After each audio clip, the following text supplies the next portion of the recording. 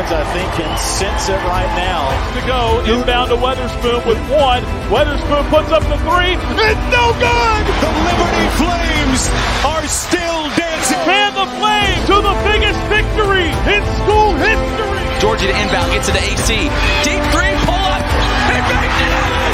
He banked it in! Shot at the buzzer. Good! It's good! It's good! It's Woodward! Larry Blair, reverse layup, up and in, and he's fouled. Man, you talk about degree of difficulty. With two, Georgie at the buzzer. Got it! He got it! Darius McGee, a game for the ages. And Liberty wins 4 games in the Big South Tournament to take home the 2013 crown. Look at Bio Baxter now. 25 for Colin Porter. Holmesley, splash! Shiloh Robinson with an effort play. And Liberty keeps on coming. A huge basket by Kyle Rome. Got it! Pacheco with the 3. Liberty, put your dancing shoes on.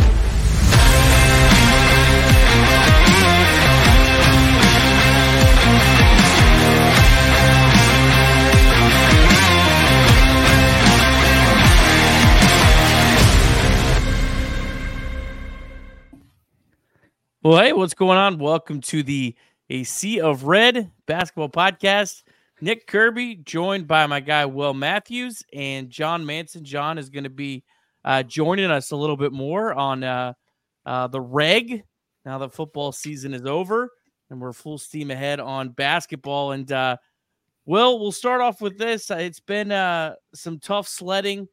When times are tough and you got to try to power through a show when you know the basketball hasn't been as great, what would you do to help you get through a show like that, Will? I would see what Richie Longshots had in his cabinet. That's what I would do. No, man, I came prepared tonight, Nick. I got some coffee here. This is not ironclad, and because I finished off my ironclad second bag this morning, so I got to put a new order in. Got a little bit of Folgers right now, but ironclad is what you need to power through the early basketball season when things aren't going so hot. And Will, correct me if I'm wrong here. Ironclad coffee is very easy to order online. They have a very easy ordering process. As I'm butchering everything here, ironcladcoffee.com. You can put in your orders right online and get it shipped directly to your house. Mm-hmm. Very easy to navigate website. All of their different products, just right there. You can choose whether you want it ground or you want it whole bean, and they get it out very quickly. All right. So, of course, visit ironcladcoffee.com. Proud supporter of A Sea of Red and all of Liberty Athletics as well. They do great work, so be sure to check that out. And before we get into the basketball talk, I know John and Richie Longshots, they've been hyping this, but I can't say enough as someone who's kind of like an outsider that they kind of let me jump on these streams every once in a while. I can't tell you enough the great work that everyone does at A Sea of Red. Help these guys out by subscribing on YouTube, and every time you see a video, like it. That kind of stuff, it helps the algorithm, it helps it grow, and that'll help more people find Liberty content and consume it, and put some of that good work that John and everyone puts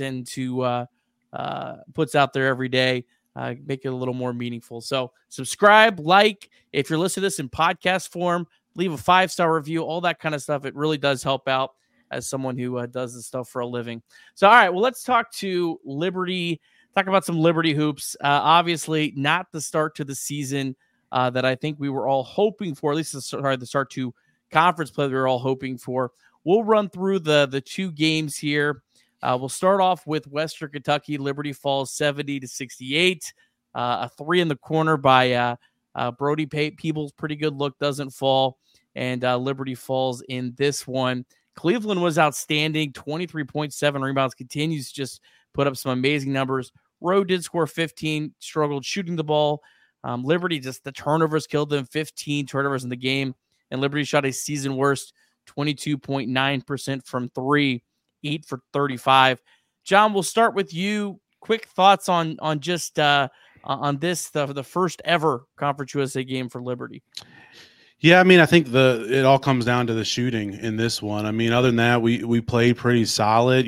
Zach was very good, but it's going to be tough to win in Conference USA when you go 8 of 35 from three.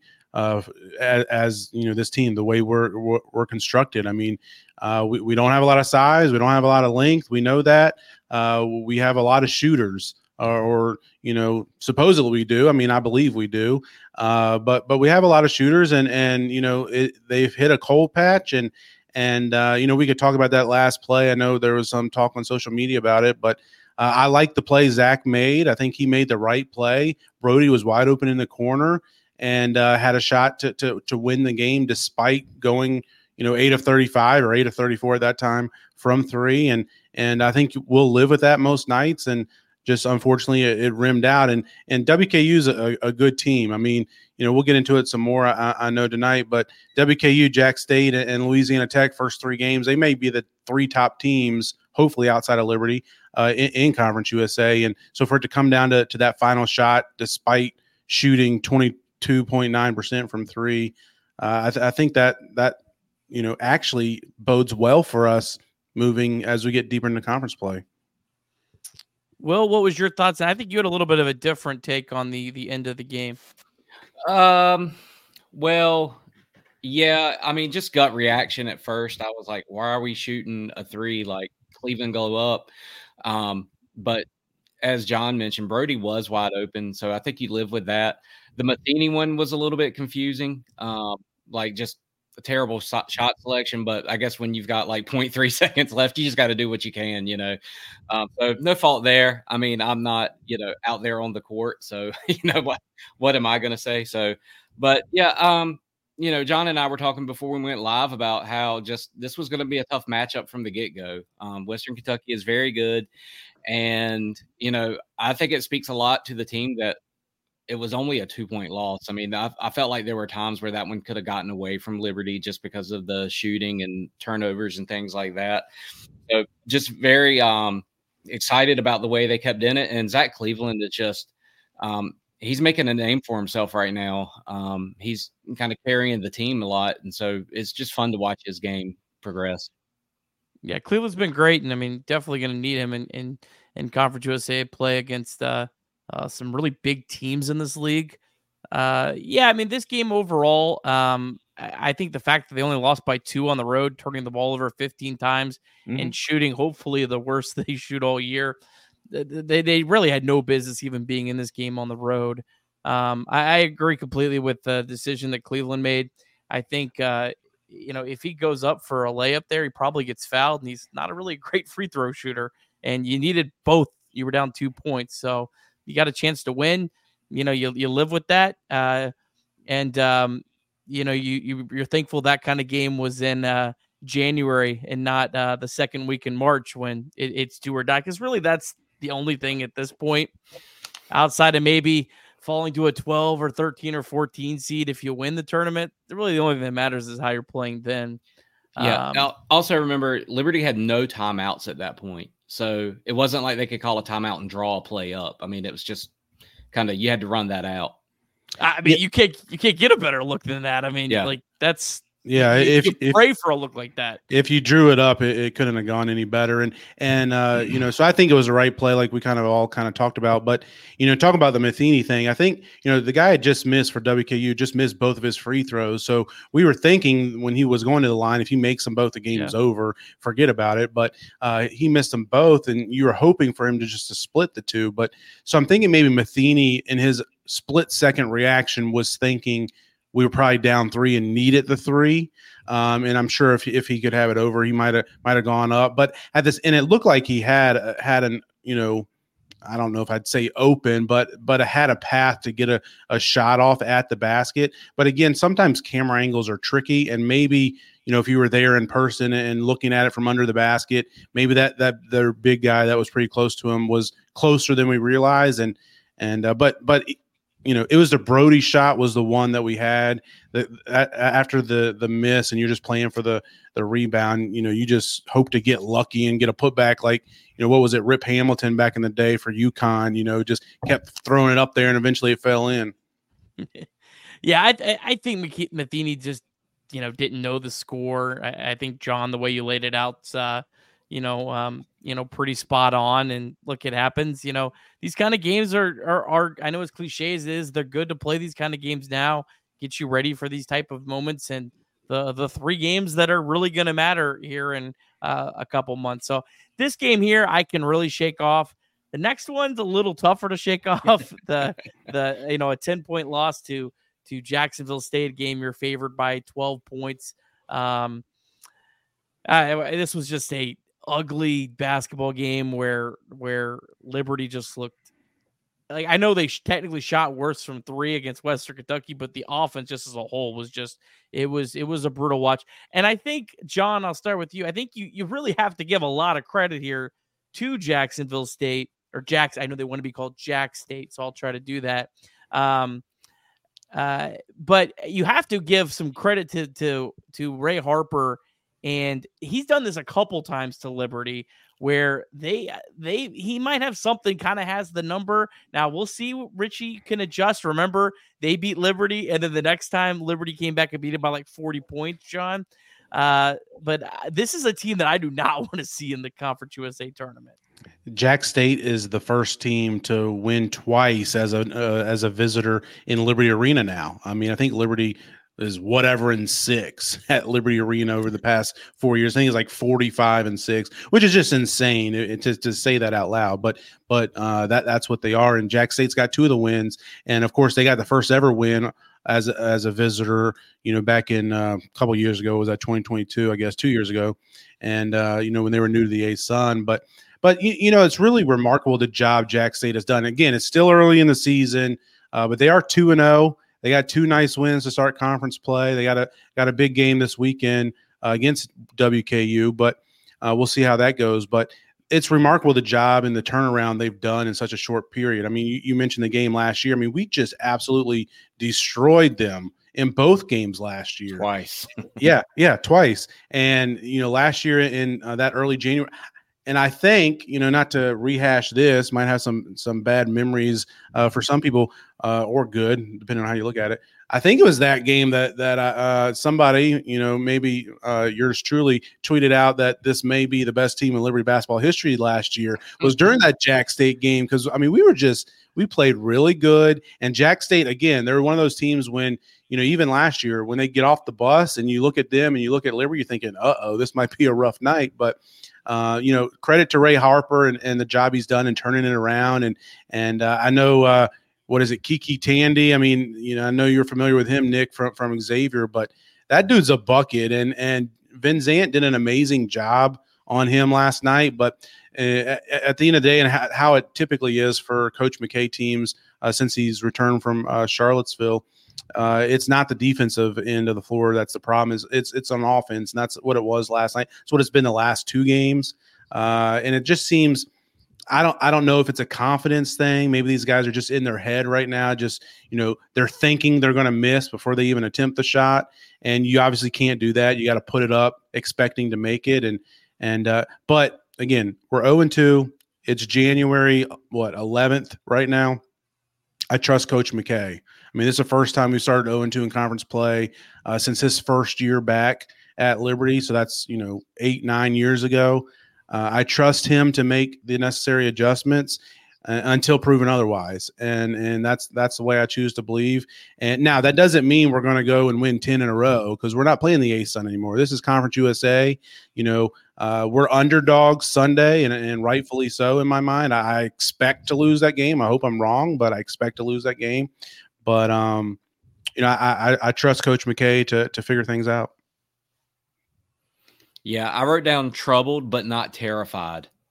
Concerned about, just the lack of shots that are going down, but not terrified. I mean, this is not, the week going into the Conference USA tournament or anything like that. So, Nick, this is not Wednesday night games are not good for pastors to be paying attention to the games. So, but I did have ESPN up on my my little podium and keeping up with the score. And I kept looking down and okay, Jacksonville State's is scoring, but Liberty's not scoring. And it seemed like every time I'd look down, like it was getting a little bit more like Liberty was on a cold stretch. And so I wasn't sure exactly what was going on, but I caught like the last 4 or 5 minutes, and just even the last 4 or 5 minutes of the game, they did not look particularly great. So I'm going to lean into you guys' expertise on this game here. I don't go back and rewatch it. That's electric. That's electric, though. So I got to hear more about this. So are you giving like a sermon? Is this a prayer meeting? How does the Wednesday night service in North Carolina go? Because it's very different in different parts of the country. Yeah. So we start off our Wednesday nights with prayer. So we do prayer requests and things like that. And so I've just got like a music stand, like a podium. Make sure you put Liberty basketball on that one for next week. Yeah, that's right. And I've got my phone just sitting there beside my notes and my list that I'm taking care of. And then when we get into the Bible study, it's very much discussion based. So while they're discussing, sometimes I'm taking a little sneak peek at what the score is. Outstanding. I love it. Well, we'll be happy to know. Do not have another Wednesday night game the rest of the all right the regular season. They're all. But we got a Sunday game coming up, so pretty much all. It's at 3:00 though. 3:00, isn't that prime time for pastors? Oh man, we got deacons meeting, man. He's all in. He's all in. It's not us liberal churches up north. All right, we move on. Sorry. So yeah, I want to ask you guys this because the one thing that is maybe not as discouraging for me is that it is the offense that's struggling right now and not the defense, because I feel like the offense is a lot easier to fix because this clearly is like a team that's built to be great offensively. Like you watch these guys, they don't look like they're supposed to be great defensively. So the fact that they're able to hold Jacksonville State and Kiki Tandy, especially, to only 14 points, that part of it is encouraging. They hold Western Kentucky on the road to 70. I think both teams were below 1 point per possession, which is good. So I guess from that sense, it's not like last year where the end of the year they played that game at Kennesaw and they just couldn't get a stop. Like, do you guys feel like it's more correctable? Like the teams are just catching on to what Liberty was doing earlier in the year. I know Coach McKay talked about in the press conferences with teams switching everything, but I do feel like it's a lot more fixable.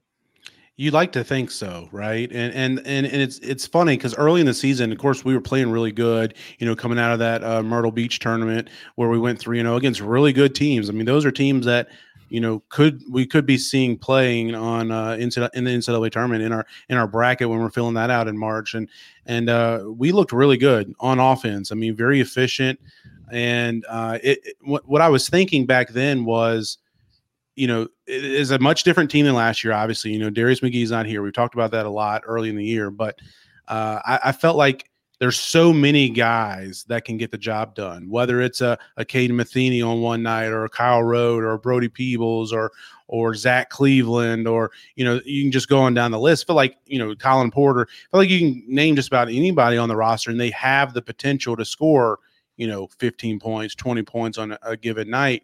So the fact that they're all cold for at least 2 games in a row now, and you could really even throw in the Alabama game and call it 3 if you take out the boys matchup. But there's really 3 games in a row that they're all cold. That's really surprising to me, and you got to think it can be correctable. One thing that we can't correct is our length, right? I mean, when Porter and Matheny get into the paint, go inside, they're going to be outsized. I mean, that's just the team we have. We're not changing that. So Coach McKay and his staff has got to find ways, and one thing I'll move on with this point, but Colin Porter is a guy that I don't want to say I'm disappointed in him. I think he was kind of being more of a facilitator to start the season. He's kind of went into that role, and maybe he'll change his approach moving forward. But we might need him to be more aggressive on offense. We saw that some last year. What was it? The Eastern Kentucky semifinal game. He had 20-some points, and I was like, man, this might be the passing of the torch, or the beginning of the passing of the torch from Darius to Colin. But we haven't seen that type of Colin this year. He's been more of a facilitator, been less aggressive, not looking for shots, and maybe that's what he thought the team needed. Maybe that's what the coaching staff had instructed him to do. But I'm wondering if now maybe we need to say, Colin, we're struggling. We need you to go get us a bucket every now and then. Just need to show Colin that 3 that he hit at the end of the championship game. Like that was one of the most cold-blooded shots that I've ever seen, especially from a freshman, a guy that's not a high-volume shooter. But yeah, I'm with you. I do want to see more aggressiveness out of Porter because what we saw at the end of last year was really, really impressive. And I just think that helps every part of the team.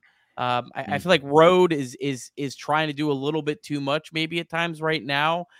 Maybe just more because of, you have to get shots up. And Rode has missed a lot of good looks too that you have to live with. But I do think some more aggressiveness out of Porter would be good, and I think would help the team a lot. And I think I'm with you, John. I think he's probably just trying to feel out this season. It's a new team. He wants to be that facilitator. Point guards take a lot of pride in that. But yeah, I think if you get more. All right, let's get to a couple questions here. We got some good stuff here in the chat. Appreciate it. This was not really a question, but I wanted to ask you, John, this because Tim puts lack of emotion on the court from the Flames recently, and I know this can be a really tired take from the dude in Ohio, but watching on the broadcast last night, and I know it was an ugly basketball game, but man, it felt like there was no energy at all in that arena, and for Liberty's first home conference game, from my perspective, it did feel a little bit disappointing. Yeah, last night it was really weird. It was just, we knew students weren't going to be there, so attendance was going to be down. The energy in the arena was going to be down, but it felt like that carried over to the team, and I kind of agree with Tim a little bit here. It was almost like they were playing in mud or quicksand, like they were a little slow going through the motions. It was like they just didn't have that spark. Even the bench seemed a little, I don't know if dead's the right word. It might be a little too strong, but just not engage like they typically are for a conference game. I mean, especially when you're 0-1 in conference play, you think they'd come out with that spark, with that energy, regardless of what the crowd was like. And it was like you were just waiting for them to wake up as the game went on, and it just never seemed to happen. Nobody was able to give them a spark on the court. And it was just one of those nights. It was really difficult to watch. Both teams, neither team could score. I mean, I looked up, we were like 6 or 7 minutes into the game, and I'm like, man, Liberty's playing terrible. They had 4 turnovers in the first 5 possessions. But I look up 5-6 minutes into the game, and we're up by 2, we're up by 4. And I'm like, man, this game is right where we want it. If we can start knocking down some shots and get into a rhythm, get into a flow, we're going to get some separation with these guys. But it never happened. We went 7+ minutes without a point, and they went on a 12-0 run. And, I think this team playing from behind, it's not really how they're built, especially right now when we're struggling, trying to find ourselves again and get our legs back. And, it was an interesting night, not one we're used to. We're not accustomed to that. We're not accustomed to losing 2 straight. This is only the 3rd time in 6 seasons that we've lost back-to-back conference games. We only did it twice in ASUN play, and they were both at North Florida trips, 2 road games. So to do that and to have the second one be at home, we're not used to it. And it's a little bit of a gut punch, a little bit of a reality check for us as fans, and I'm sure for the team and the coaching staff. And I'm looking forward to see how they respond the rest of the way. Yeah, but when you also – they have not looked the same since the FAU game, in my opinion, to some of the games that they were playing earlier in the season. And I think that, when you are shooting so many threes and not making them, there's probably not going to be a lot of emotion there, because you're not seeing the ball go through the hoop. So, and then, I think there's a lot of little things too, that if they cleaned up, they put themselves in a much better position to win some of these close games. I mean, you guys got guys dribbling the ball off of their knee, and, just not able to hold on to a rebound, not able to hold on to a loose ball at times. And some of those just little things that are, some of these missed passes and things like that I think you just clean up. You get yourself in a better position to win a close game as opposed to losing a close game. Yeah, I think the turnovers are more concerning than the shooting, because I think the shootings, your teams are just going to be up and down. That's just the nature of college basketball. These guys aren't NBA players. They're not Steph Curry out there. They're not automatic. And Liberty's one of the best 3-point shooting teams in the country, but that's just unfortunately the nature of it. Although Liberty is actually 179th right now in 3-point percentage. I'll take the over on that going up. But I do wonder if a lot of it's just like kind of a confidence thing, because like you pointed out, Will, that FAU game, the next game they lost, the game after that they won, but it's against literally the worst team in college basketball. Yeah. And then they lost to Grand Canyon, but then they reeled off a really good game against Tennessee State, followed that up with a really impressive win at Utah Valley, maybe one of their most impressive wins of the year. And then Alabama just, beat the crap out of them. And there was maybe some carryover effect into that. But all right, one more question here from Zach. This is a really good one that I like. And then we're going to take a quick break and come back and kind of look at the schedule and what's coming up. But Zach says, feels like we need more production minutes from the bench, especially with much of the season left. This is a great observation here, Zach, because there was it did, John, feel like the bench was a lot tightened. And I mean, I know when you're struggling, every possession matters so much, but like Gabriel Bouquet only played 5 minutes, Ben Sutherland only played 3, Peebles and Shiloh only played 14. It was really, for the bulk of it, it was a 6-man rotation for the bulk of the game last night against Jacksonville State. Yeah, I'm really curious to see what Coach McKay does moving forward. He kind of hinted towards maybe wanting to look at the film and see if he needs to make some adjustments, and I wonder if that has to do with the rotation. Early in the season, it was Brody. We got Brody to come in. I mean, remember, he was our leading scorer through the first couple weeks of the year, and you didn't know if that was going to keep up or not, but he's not been able to find that spark, and you need to find something. And I don't know if a Ben Sutherland needs to get more minutes. Let's see what he can do. He was injured early in the year, and it's kind of unfortunate that he was, because maybe if you got a chance to have him play more extended minutes against a Tennessee State or Mississippi Valley or something like that, you can get a better look at him, see what he can provide, rather than have to do it in conference play. But I'd be interested to see if that happens. I'm also, another thing, which again, I hope nobody takes this as a slight towards him, but like Zach Cleveland, I think has the potential to be our best player. He may be our best player right now. And we've started running the offense through him a lot of times. Like if you even look back to that WKU, the final shot, Porter got the ball, and before he even got, to the 3-point line on the other side of midcourt, he was looking for Zach and threw it to Zach and let Zach bring the ball up the court, which is interesting to me, especially in a last second play like that. But I wonder if, again, Zach's had some issues with some turnovers. I wonder if, maybe we need to reel that in a little bit. Maybe we don't need to run the offense through him as much. I don't know what what's the number I'm looking for? Turnover Nick? rate. Yeah, his turnover rate is a little bit higher than we want it to be. And also his usage rate is the other one I was looking for, is maybe if we can reel that in a little bit, and maybe the team can be better, maybe use some of that through Kyle. I mean, we used to see Kyle Rode, kind of be that point forward for this team on occasion. We haven't seen that as much. And again, not to be negative towards any player, but I don't know if we want Kyle Rode to shoot 17 shots a night. I think we'd be better with him shooting 12 and spreading it around a little bit. Again, I think he's doing what he thinks is best for the team. But I'm just trying to find some ways that we can make a few adjustments to see some improvement moving forward, because I don't know if Kyle's necessarily a volume shooter. I do think he should be our leading scorer, by the end of the season. But those are just a couple of things, again, go back to the bench. Maybe Zach Cleveland or Ben Sutherland should get some extended look, and let's just see what he's got. I don't know. We're not there in practice, so it's hard to say, but those are a couple things. Yeah, Cleveland's turnover rate is 20%.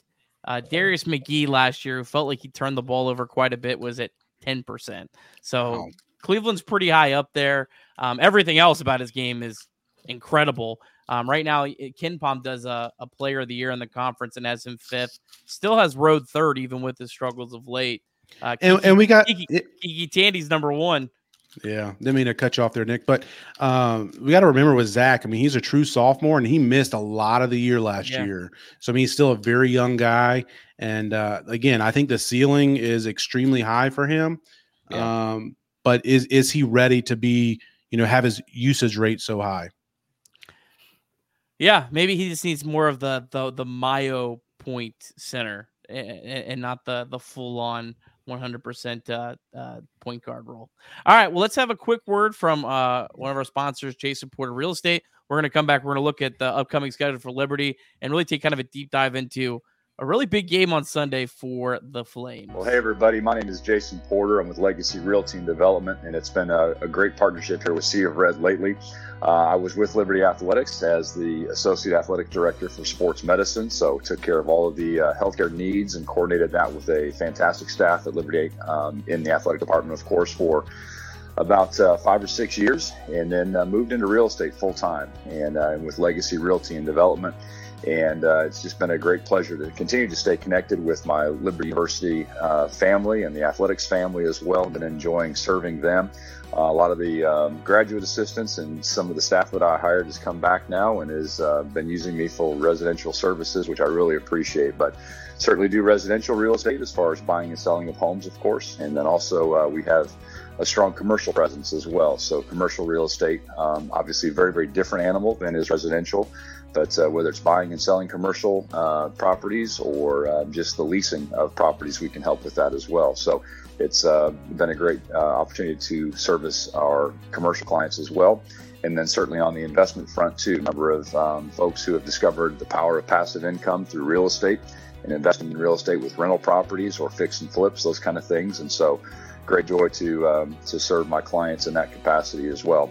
The other thing that I would add, too, is just a very, very full Rolodex at this point of contractors and subs and just different professional contacts that I've made through the years. So if I can ever provide any of those folks to you and all of a sudden you need a plumber or an electrician or a contractor to build your deck, whatever, I'd certainly be glad to give you access to that Rolodex and those references as well. Because a lot of times it's not exactly who you know, it's who you know that knows how to do the job well. And so I would be glad to provide those services for you as well. So love Flames Nation, love taking care of my Liberty family. And if there's ever anything I can do for you, my contact information is all right here on the screen.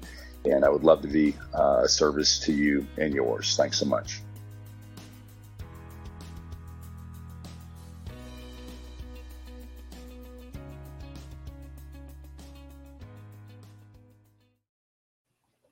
All right, shout out to our guy, Jason Porter. Thank you for your support of a Sea of Red. All right, let's take a look at the upcoming schedule. We're going to go a little bit more into a deep dive into Louisiana Tech here in a second, but just kind of looking through the rest of the conference. Obviously, John, you already said you don't expect to win on Sunday. We'll talk more about that in a minute. So you could be staring at 0-3, and it's definitely the plausible. Thankfully, I do think it does lighten up at least a little bit over that next two. FIU is one of the weaker teams, and you are at home, so you do feel pretty good about that one. Sam Houston State, I know it says 83%, but they've been playing really, really well. Still, you do have 2 games at home at least. But man, John, there's just not a lot of easy games in this conference. No, it's really not. And home teams are 6-1 so far in CUSA play. And of course, we know where that one came from. But a lot of these teams are they're even. I really think that. You look at a Liberty, a Western Kentucky, a Louisiana Tech, maybe even a Jacksonville State, a Sam Houston. I think these teams are very close. And home court's going to be very pivotal in these games. You got to take care. You got to defend your home court. And, Liberty's unfortunate, was not able to do that last night.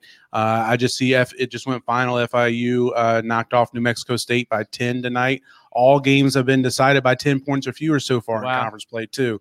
So you got to win at home, and you got to take care of business at home and try to steal a few on the road. But it's a good league. Again, it's not going to be a multi-bid league this year. Maybe it will be moving forward sometimes, but it's very competitive. And you look up and down this group of 9 teams in the league.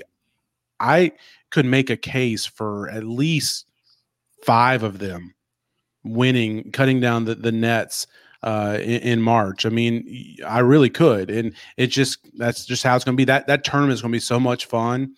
But it's tough. It's tough to win. You got to bring it every night, and shooting less than 30% for Liberty from 3 is makes it a difficult recipe to pull out a victory. Yeah, I mean, Liberty is still number 1 in Ken Palm. They're number 2 in net. Louisiana Tech's actually just about to tip.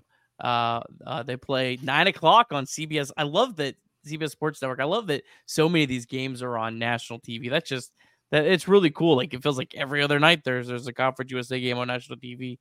But yeah, I'm with you. I could see Louisiana Tech. I could see Liberty. I could see Western Kentucky. I could see Jacksonville State. I could see Sam Houston State.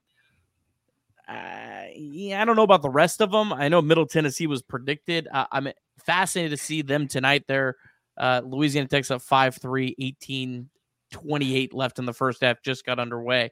So, but that's kind of a huge game for both of those teams because they both started 0-1. It would be pretty wild if Liberty and Middleton, either one of them, Liberty and Middle Tennessee starts 0-2. They were the two teams predicted. And then Liberty and Louisiana Tech were kind of the two teams that were re-predicted once the season kind of got going, and Middle Tennessee looked, really bad early in the season. Yeah, don't you think Middle Tennessee State is maybe in a little bit of the same kind of mindset a little bit? Like, hey, we maybe should be playing a little bit better than we actually are. Now I haven't followed it a ton. I'm getting into it better now. Is Middle Tennessee are they not fighting through a few injuries and what's the status of some of those guys? Are they going to come back and maybe string together some wins and be one of those teams that could potentially win the tournament? I don't know. I know they had some injuries. Their best player, I'm not even going to try to say his name. I think he's an Iowa transfer, Josh Ugandili. He's only played in 8 games. It's so hard at this level of college basketball to get like updates on injuries. Sure. I know when I'm trying to do like the previews for these games and I'm trying to find, is this guy available or not? It's like, it's almost impossible. You mean all these schools don't have a Sea of Red covering their teams like Liberty does? They do not. They do not. And you know how hard it is even to get information on Liberty's injuries, right? I mean, and you're covering the team every single day. But yeah, Middle Tennessee, man, they have lost 4 straight D1 games. They've lost, and they're just they've been a mess, and they've lost a lot of games, John. And they haven't even looked competitive in these games. I mean, like they lost to Murray State, who's not that great this year. They lost to them by 21 points in their last game. So, but again, the wild thing about when you play in a league like this is every single team gets a completely new life in March, and it's on a neutral floor. So there's I know we talked earlier about how if you're the top 2 teams, you do get that extra day off between the quarterfinals and the semifinals. I honestly am not completely sold that that's a good thing. I could see that being a bad thing, where teams get hot or whatever. But yeah, I mean, there's yeah. I'm going to go on a limb and say that they've had some injuries. I'm just looking at their season stats, and there are some guys that have played considerably less games than other guys, and some of those guys have played significant minutes for the amount of games that they played. So I'm going to go on a limb and say they've got some injuries. Yeah, I think they're definitely much better than their 310 net ranking we're seeing here. And Nick McDevitt, we know him from his UNC Asheville days. He's a good coach, and I expected them to be at the top of the league with us this year. So I think it just speaks to the depth of this league. And we haven't even mentioned UTEP and New Mexico State. Those are teams, we're gonna have to make the trip out there. Like, that's not going to be a fun trip. It's going to be, and the other thing is Coach McKay talked about it after the WKU game. It's not like you're playing at a Stetson where there's 600 fans in attendance. I mean, these are legit arenas that are going to have, 2,000, 3,000, 4,000 fans there every night. And especially with somebody like Liberty with their, recent success and preseason favorite, they're going to all be, geared up for that game and trying to pack out their arenas to beat the Flames and stuff. So it's going to be tough to win on the road. Yeah, you largely think of those North Florida teams and some of those schools like that as commuter schools, but these are, legit fan bases that are going to be there, and they're going to be loud, and it's going to be a test for sure every night on the road. I think FIU is the only one that gets like really no support. I think everyone else has a pretty. Has anybody ever met an FIU fan? I never have. No, I haven't. I have not. But all right, we got one more quick break. That's just a 30-second break. Experience Leesburg. Then we're going to come back and we're going to preview the big matchup on Sunday against Louisiana Tech. It's real Florida. It's old Florida, and it's close to all of the Central Florida attractions. Crystal clear natural springs in one of the largest chain of lakes. The beautiful lakefront city of Leesburg offers the best in outdoor adventures, fishing, and quaint shops and restaurants on historic downtown Main Street. Come visit and see how welcoming a hometown city feels. Experience Leesburg, the way Florida is meant to be.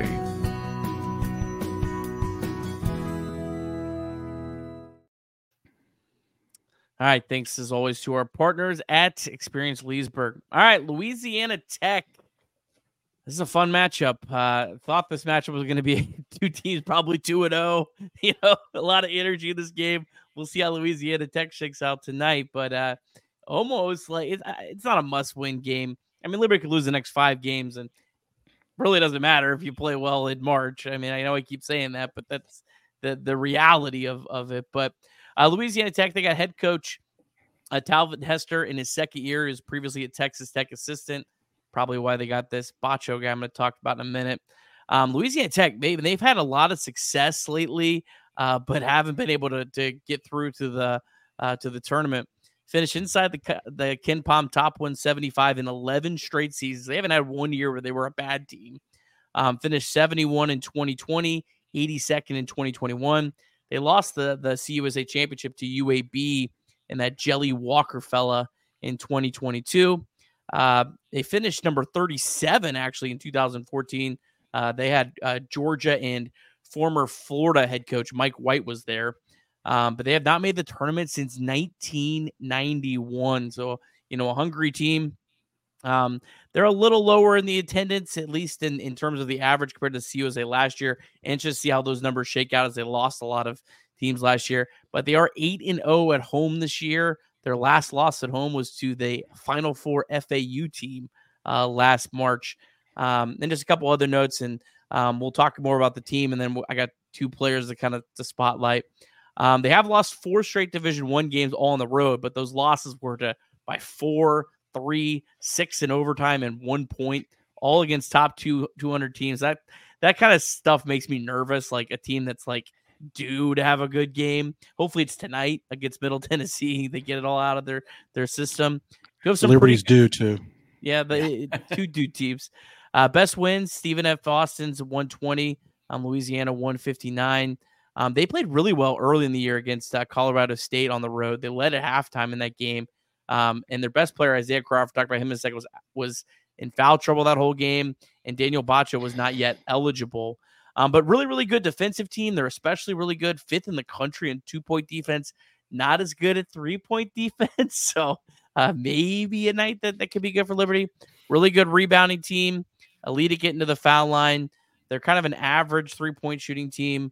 They do really struggle offensively inside the arc and at the free throw line. Overall, a smaller team, but the 6'11" Daniel Bacho kind of makes up for it. So just kind of, John, any thoughts on Louisiana Tech? Don't get to Crawford and Bacho because I got separate slides for them, but any kind of thoughts on this program that Liberty be up against? Well, the first thought on the game is it is Sunday afternoon, 3:00. So that's, you know, unique for Liberty, especially in the last several years, maybe ever, and also on ESPN2, which will be fun. So, you know, take a break from some NFL football Sunday afternoon and flip on over to ESPN2 and see if the Flames can get a win on the road, a team that hasn't lost at home yet. So, you know, one thing about Louisiana Tech, and it kind of is a reoccurring theme against with most of these Conference USA teams, is they've been top 175 11 straight years. Like, it's a solid program.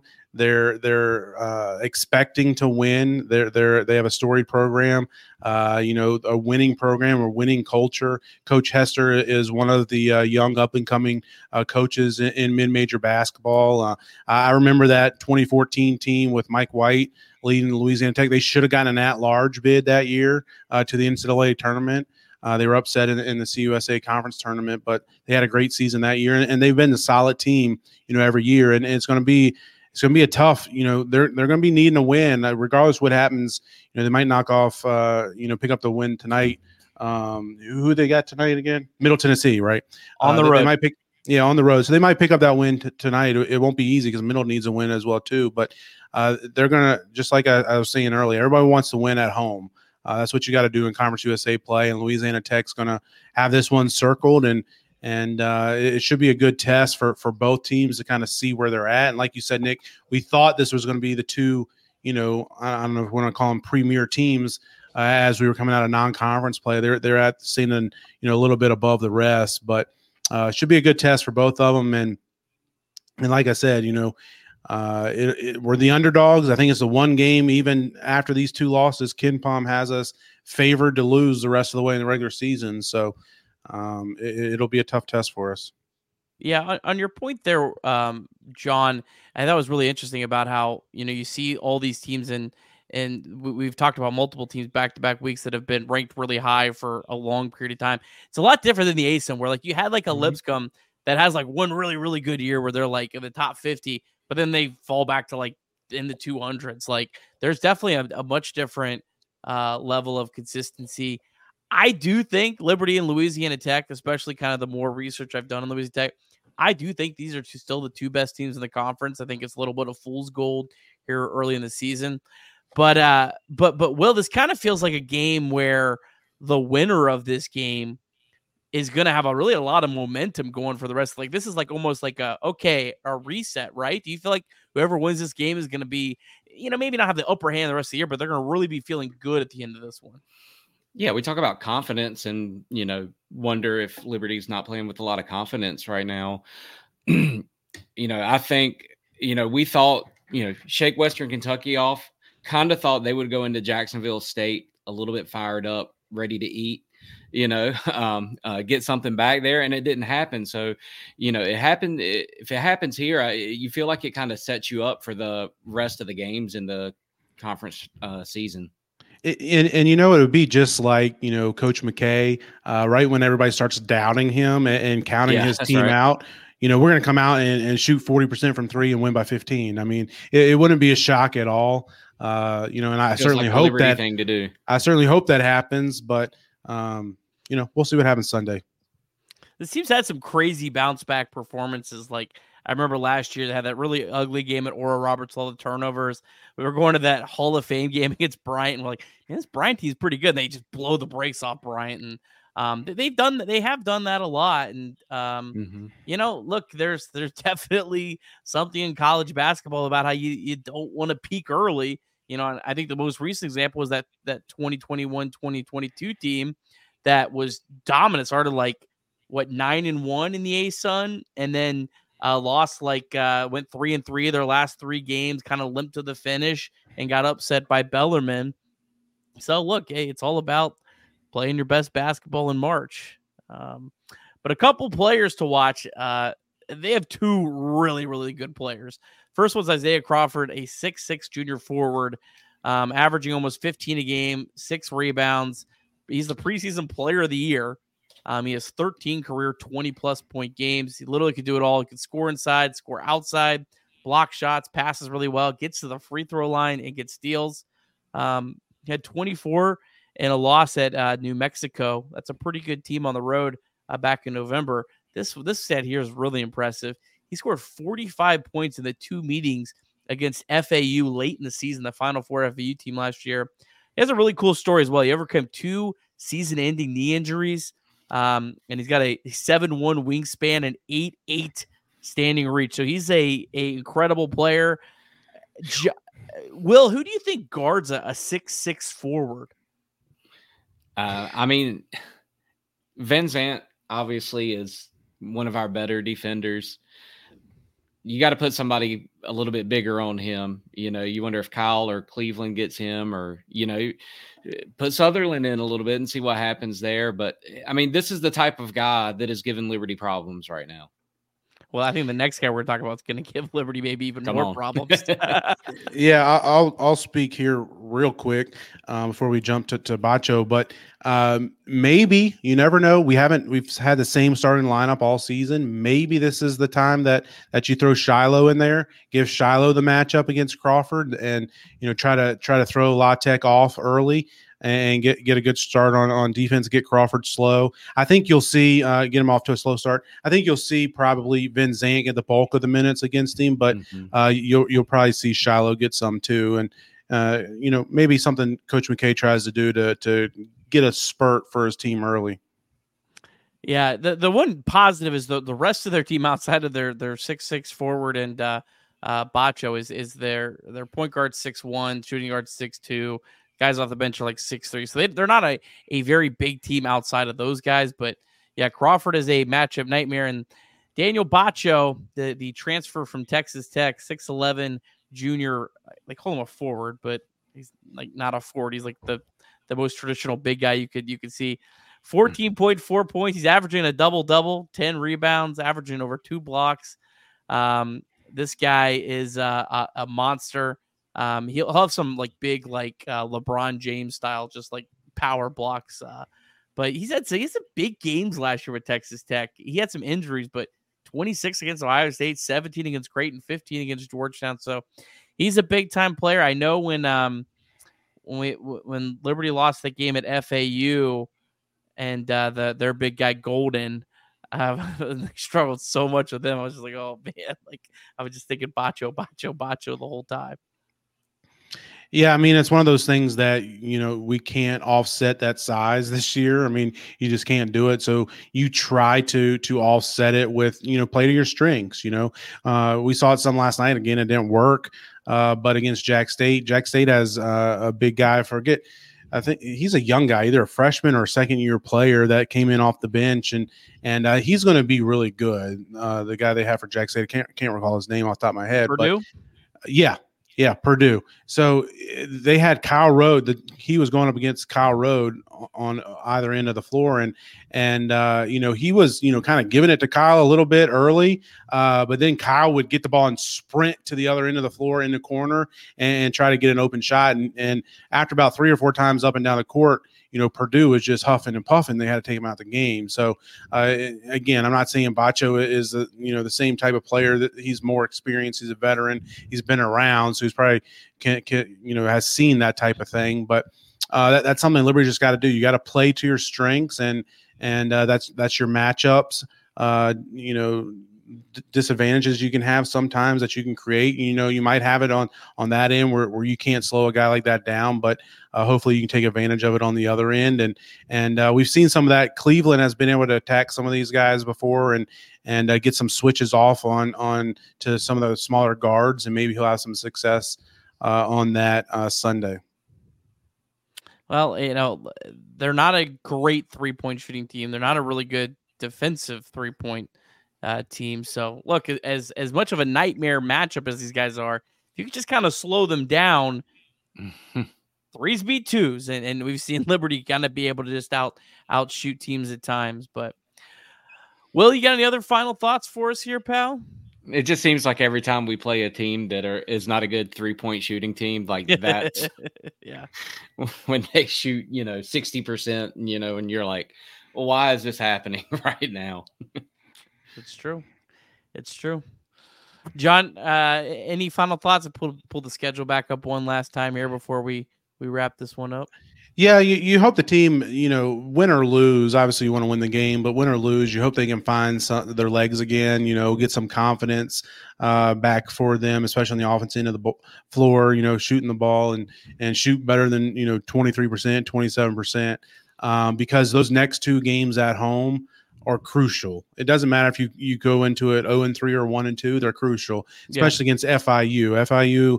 FIU, again, it's January. You hate to call a game a must-win, but I mean it's pretty close to a must-win. Just from confidence perspective, you got to start playing well, feeling better, and start figuring some stuff out. So, try to figure some things out Sunday. Hopefully, get a win, but then that Thursday, Saturday turnaround at home.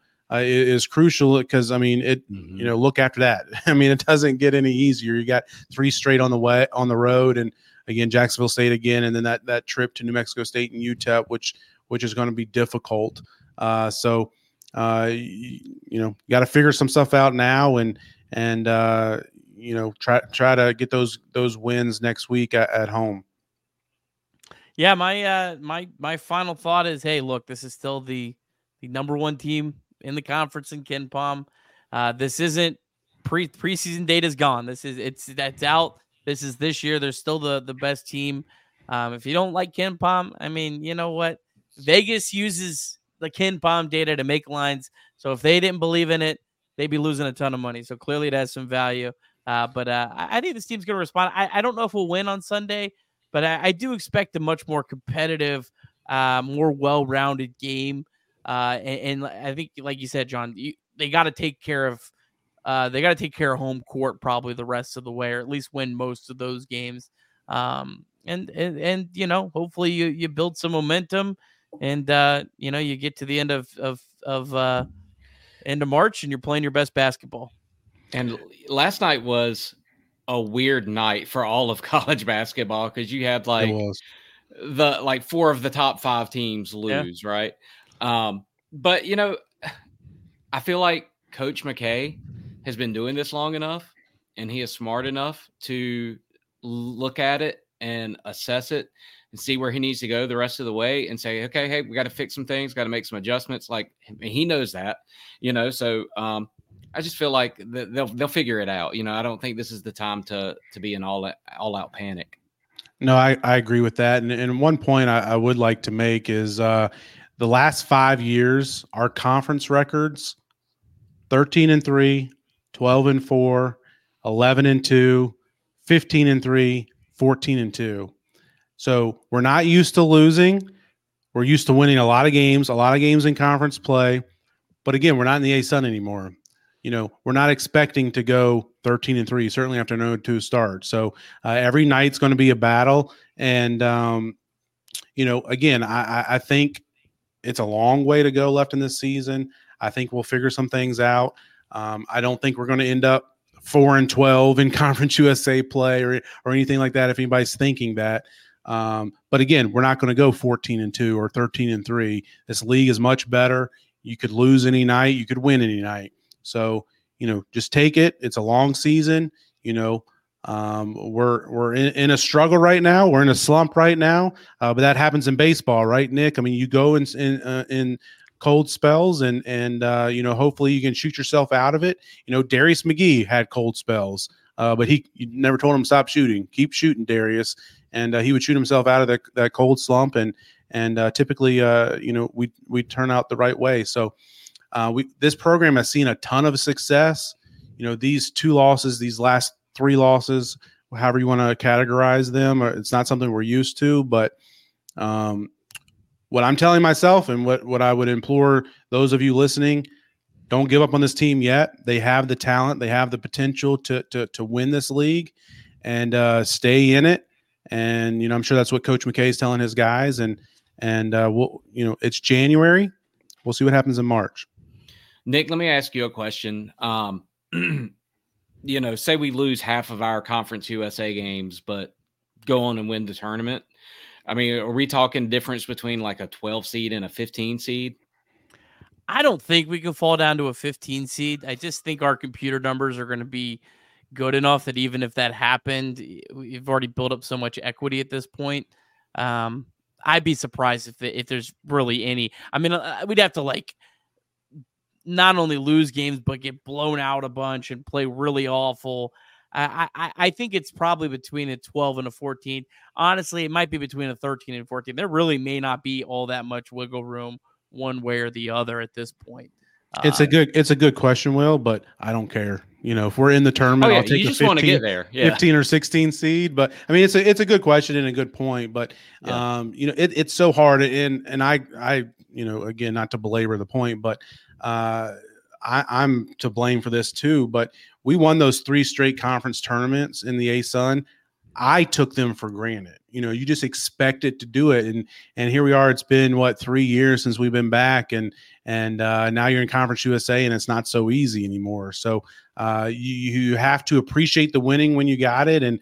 And man, you hope to peak at the right time. And if anybody can figure it out, Coach McKay can figure it out. And I have trust and confidence in these guys to figure it out. These guys are not 23% 3-point shooters. They'll figure it out. They'll make shots. We're going to win some games. We'll lose some more games along the way, but it's going to be fun. The Conference USA is a lot of fun. We might not feel it right now at 0-2, but it's a lot of fun. We get to play on ESPN2 on Sunday afternoon against a top, 100 team. Like, that's fun. Like, enjoy it. Hopefully we have more wins than losses, and we can enjoy it more than not. But it's a lot of fun. Enjoy the ride. Yeah, and let me say, I would much rather be playing a tough CUSA than an easy ASUN.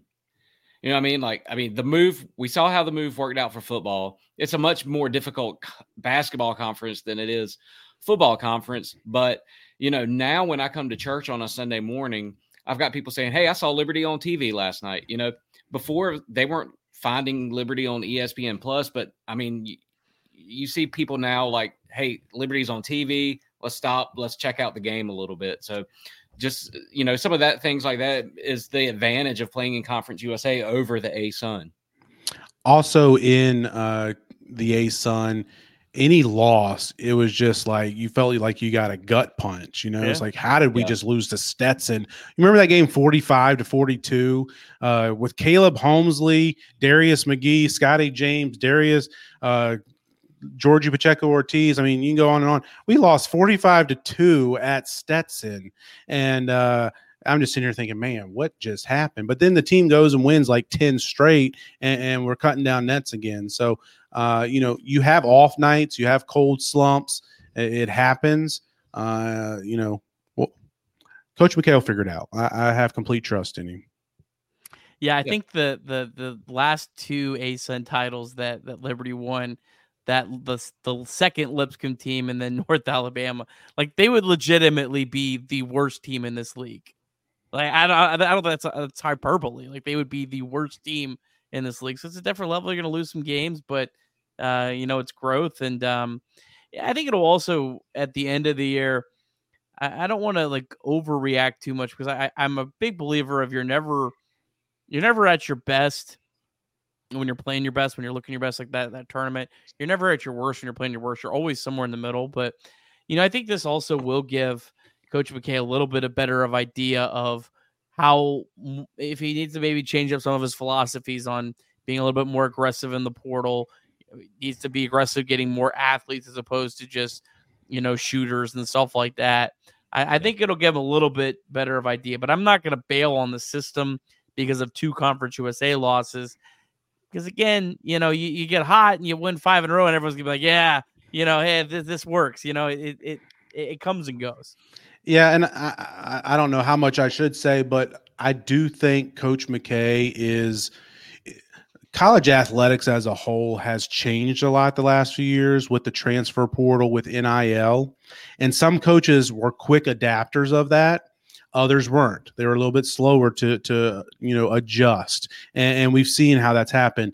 I think Coach McKay has learned a lot just in talking to him off the record over the past, several months. I think he's learned a lot. I think you'll see a different approach in recruiting philosophy, in transfer portal philosophy moving forward. But again, I mean, you can't do anything about that this season. You've got what you got. And I think what we have is pretty good and has a chance to win a lot of games and even win the league. But I do think, to get to your point, Nick, what you were talking about, I do think Coach McKay and his staff will have a different approach come, this coming off season. It is also important to remember that we have 2 players that are redshirting this year, and Curtis Blair. The 2 that really kind of stand out just in terms of Blair's 6'6", so he's like the Isaiah Crawford potential matchup nightmare, and then obviously Caillou 7 feet tall. So they're gonna. I don't know how quickly they're gonna be up to speed, but they're not gonna be incoming freshmen they're going to be players that have been in the system for a year, and they do fit a little bit more of the Conference USA mold than some of the current roster right now. Even Jalen Davis, who's 6'5", 6'4", 6'5". So it's funny looking at them the other night, last night, over there in their or not even in their warm-ups, in their sweats, and you're like, we could probably use these guys out here on the floor. But again, I trust Coach McKay, and those guys probably will. They'll certainly be better as fifth-year players than they will first-year players. But sometimes it's like, maybe we should pull that red shirt, get these guys out there now. It's like baseball holding on to a prospect, hey, he's going to be really good in a couple of years. It probably will. You are right in the fact that, if you're looking at it as a whole, and it's good that Coach McKay's looking at this as a whole, and we don't have a coach that says, yeah, screw the red shirt because I'm going to be gone in 3 years, right? We have a coach that values the long-term impact of these guys. So, yeah, like you said, that fifth year is going to be a much better player than whatever you're going to get this year. So, in terms of the history of the program, yeah, I mean, I do think it has a good long-term effect. Yeah, there's a comment here too, Kirby, from Steven about Richie recruiting the past several years. But for the past several years, he has not been recruiting to the Conference USA. He's been recruiting to the ASUN, and we saw how dominant they were in the ASUN. And so, to your point, like, hey, if these guys that are redshirting this year come in next year and are cutting down nets, then possibly it was worth, a season of figuring it out to cut down some nets next year. Yeah.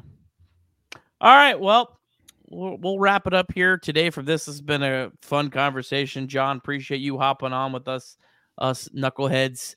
Hey, I didn't say it at the beginning, but Nick and Will, appreciate you guys and for you guys hosting this podcast and holding down the fort for us while I navigated my way through the football season. It was a lot of fun, but it's also fun to kind of focus on basketball now and look forward to being with you guys each and every week the rest of the way. So I appreciate what you guys have done for Liberty basketball and to see Red as well. Does it feel like football season was forever ago now? No, it doesn't. It's still going. We got hey, for those, I know Steven, Turtle Power, my guy. We got a big recruiting weekend. I'm working on a recruiting list for you, Turtle. I know you love those. And we got some nice recruits coming in this weekend. But in the meantime, back to basketball. Football season never ends. All right. It never ends. For Jon Manson, for Will Matthews, shout out Ironclad Coffee. Shout out Jason Porter Real Estate. Shout out the entire city of Leesburg. I'm Nick Kirby. Thanks for joining us for this Hero podcast. We'll see you again soon.